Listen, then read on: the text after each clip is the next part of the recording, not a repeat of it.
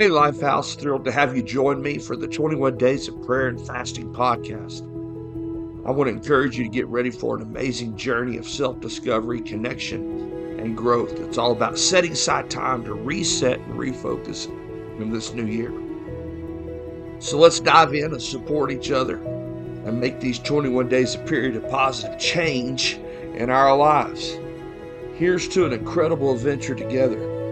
We're starting day 5. Today, we're diving into the heart of the 21 days of prayer and fasting by surrendering our relationships to God. So let's open our hearts, surrender our plans, and embrace the wisdom that comes from recognizing God wants us to surrender relationships to Him. So grab your Bible, grab your notepad, and let's do a cannonball together. In Colossians chapter 3, verse 13, I would ask for you to join me. Colossians chapter 3, verse 13. I'm going to read this out of the NIV. Bear with each other and forgive one another if any of you has a grievance against someone. Forgive as the Lord forgave you. Now I'm going to read this out of my uh, New Testament Spirit-filled Life Bible. Verse 13 says, bearing with one another and forgiving one another, if anyone has a complaint against another, even as Christ forgave you, so you also must do.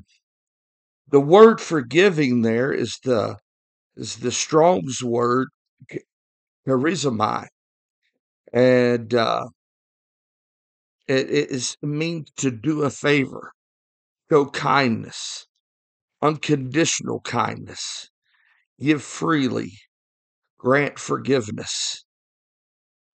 The word comes from the same root as charis, which means grace. Bearing with one another, forgiving one another, showing kindness one another, giving freely, forgiving freely, showing grace and favor to one another. Wow, that's a big word there. And I want to read the truth in action over this.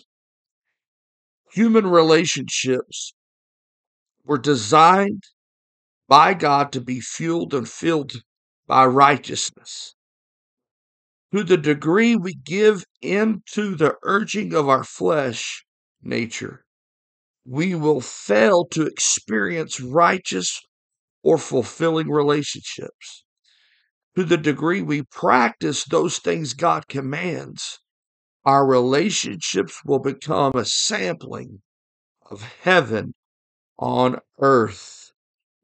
So I want to encourage you today, as my friends, as my as our as co-laborers, together in tandem with the Lord, to adopt and practice diligently every form of relational righteousness that includes love, compassion, humble attitudes, self-giving behavior, freely flowing forgiveness, and patience with others.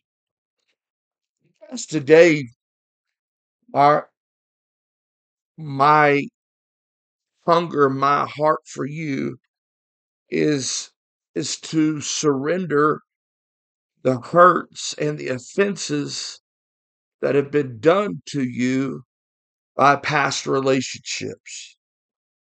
Uh, I could talk all day on this topic of forgiveness. I realize that in my own personal life, I've had to walk some roads where things that I was not, I didn't for a fight came my direction. I wasn't looking to be hurt. Hurt just came. I wasn't looking to be betrayed. Betrayal came. And in those situations, even with family members. Um, they have they have rocked me to the core. And over time, uh, I have come to realize that in order for me to step into the God given destiny and plan for my life, I can't go into the new seasons. I can't go where He's leading me, holding on to past offense and hurts. Several years ago, I had to, I was served with some papers from a lawyer from my aunt and uncle. And these papers, when you read them, they were very hurtful. It was a nasty situation. And it was one of those things that you just felt like, wow, who would do that to their family member? And I certainly would never do that anyways. In the process of it, as grieving, the feeling of betrayal, the feeling of being let down, it I had to come to this place. It didn't happen overnight. It certainly didn't happen in a week or a month. It took the time.